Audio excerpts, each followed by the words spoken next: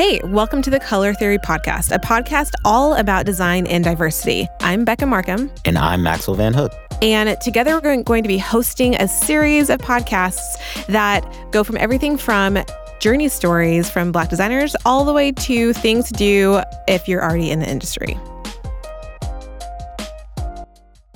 All right, so today we have CJ Payne, a member of our Black Designers of Seattle network. He's a new member, considering that we are a new organization/community as of January of 2019. So, CJ, thank you so much for coming. Thanks for having me. Absolutely. I really want to dig into it and figure out what is your story. Like, how did you get to design? What do you do? How did you first find out about this very varied, I guess, medium of the design world? That's a tough one. Okay. So for me, I was one to work in games, and I knew that from around the time I was 11 or something. And I had been making games unknowingly. Okay. Just on the playground and like coming up with rules for things we would do and all the time. It's weird. So I knew I wanted to get into games. I didn't know what specifically. So at first I thought it was like art stuff. I was like, okay, I really like cutscenes. I want to do CG art.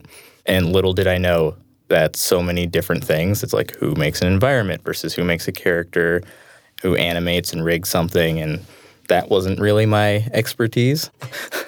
Drawing's not my thing. Okay, so let's actually preface this. What do you do for work? So I can guess, but so I'm a game designer. What? I know, crazy. That's crazy. I wouldn't have guessed. Yes. So I'm a game designer, and I do a lot of systems, gameplay, and narrative. So what those things really mean is how you interact with the game as you're playing it, what the controls are and what those feed into, and how different interactions work together or against each other to create an interesting experience for players that are engaging. And then the narrative is the story elements that bind it all together. Fantastic. So it's like the gameplay plus the storyteller. Yeah. Awesome.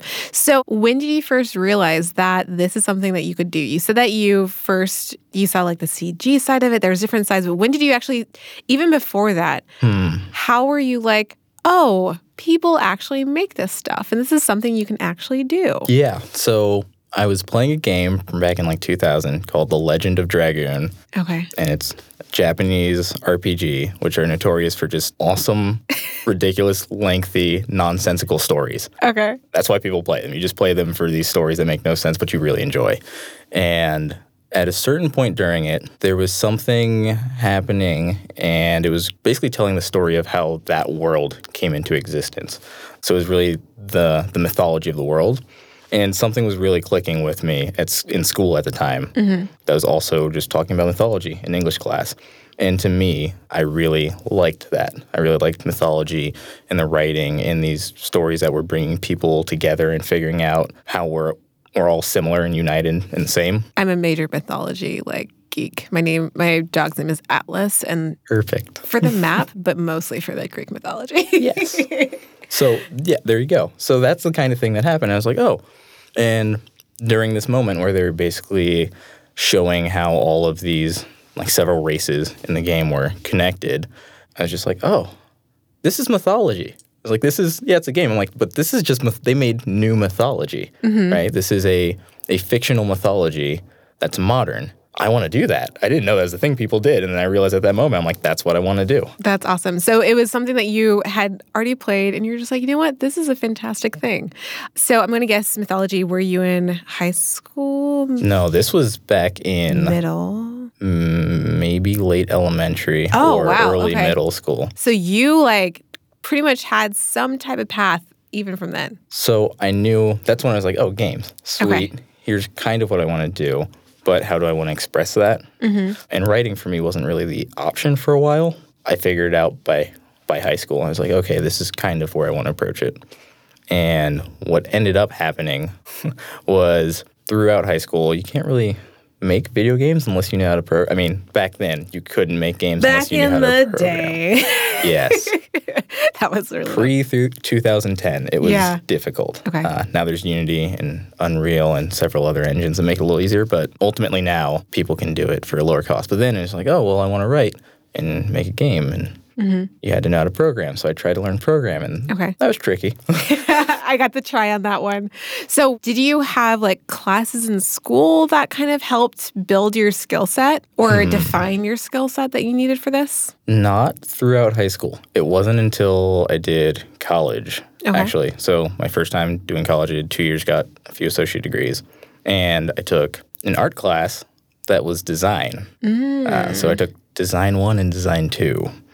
And that is when I learned, I was like, I can put all of these things together. So I learned about positive versus negative space, making something subtractive using line versus a pattern or the weight of something, and being able to really give someone an emotional response and elicit that off of an image using very little for the tools. And I kind of have applied those rules to everything else I see since. Wow. Yeah. So while I was doing that, I was teaching myself game design on the side because there weren't courses for that. So I was just reading books by people who made games I like. That's fantastic. And learning and just making a bunch of small little tabletop games. So you're like, you took design class, but you're mostly self-taught then in game design. Did you go back later on? Yeah. So after I did that, while that was going on, I was working with a couple teams on some games, one for about 3-4 months and then another for 2 years and some change. And one of those years was entirely just focused on like making the game. I'd gotten the 2 associate degrees and I took a year off to just focus on this game with this team. And at the same time, I was trying to come up with some backup options and figure out, okay, I need to legitimately figure this out and how to make this work. Yeah. And the way that ended up working for me is I got into DigiPen, Institute of Technology, and I went to school there for 4 years. And that solidified my design skills. That's awesome.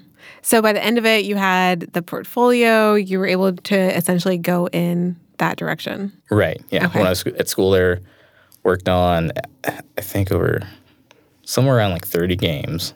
Oh, and then, wow. Yeah. And then also was able to get a contract job and ship my first game while I was in school, which felt amazing. Yeah. So, yeah. That's fantastic. Let's talk for a second. You said contract job. That was actually, it wasn't until I was essentially out of my undergrad that I started to get really into design. And the first, I didn't know what a portfolio, I knew what it was generally, but I didn't know what it should look like, especially because I never had peers. I never had peer designers. I'm like, an entry-level designer portfolio looks like this. So for me, I contracted with people, and that was actually a great resource to know, they could actually place me. So for contracting, did you go through, was it like an agency? How did you get plugged in on that? Yeah. So for that, luckily it was another school resource, and timing was also very lucky because we had a sort of internship fair. It was the first one our school had done. And a couple companies came, and I talked to them, and I ironically ended up talking to the founder of this company, and I didn't know I was talking to the founder, and I was just kind of walking him through my resume, and he saw a couple things. He's like, "Oh, you did multiplayer a couple times here and there, and you did these other things. All right, yeah, here is a good opportunity. Let's give you a test and come in for an interview loop," and did that. Wow. And ironically, I did not get that job. Okay. But no one did because they ended up figuring out, we don't have resources for that right now, but keep in touch. And at the time, because I think it was after my sometime during my sophomore year, something like that, I was like, okay, well, I think you're bluffing. Because people say that all the time, right? All the time. Do it so many times. So I did keep in contact, and there was no bluff. Wow. So at some point during the summer, founder was like, yeah, we actually need help with this thing.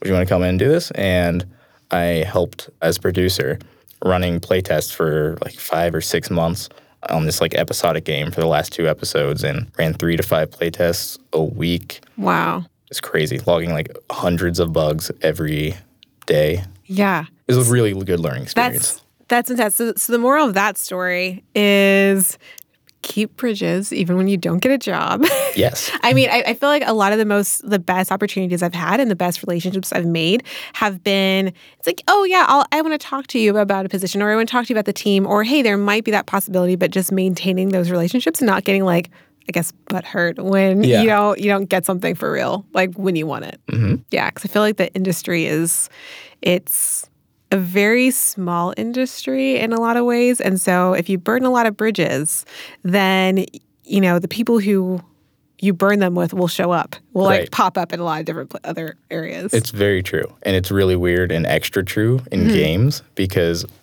all the companies are kind of concentrated in a couple of areas.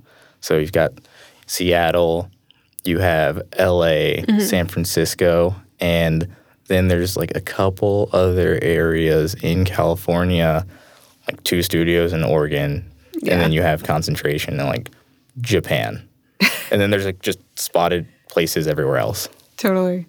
Well, as a closing, we're kind of been focusing on things that people getting into the field, like what things could help them and what things that you wish as when you were that elementary school kid or, more realistically, the high school kid. Yeah. What are some things that if there was, say, 2 or 3 top highlights or bullet points that you would want to send to your old self? What would those things be?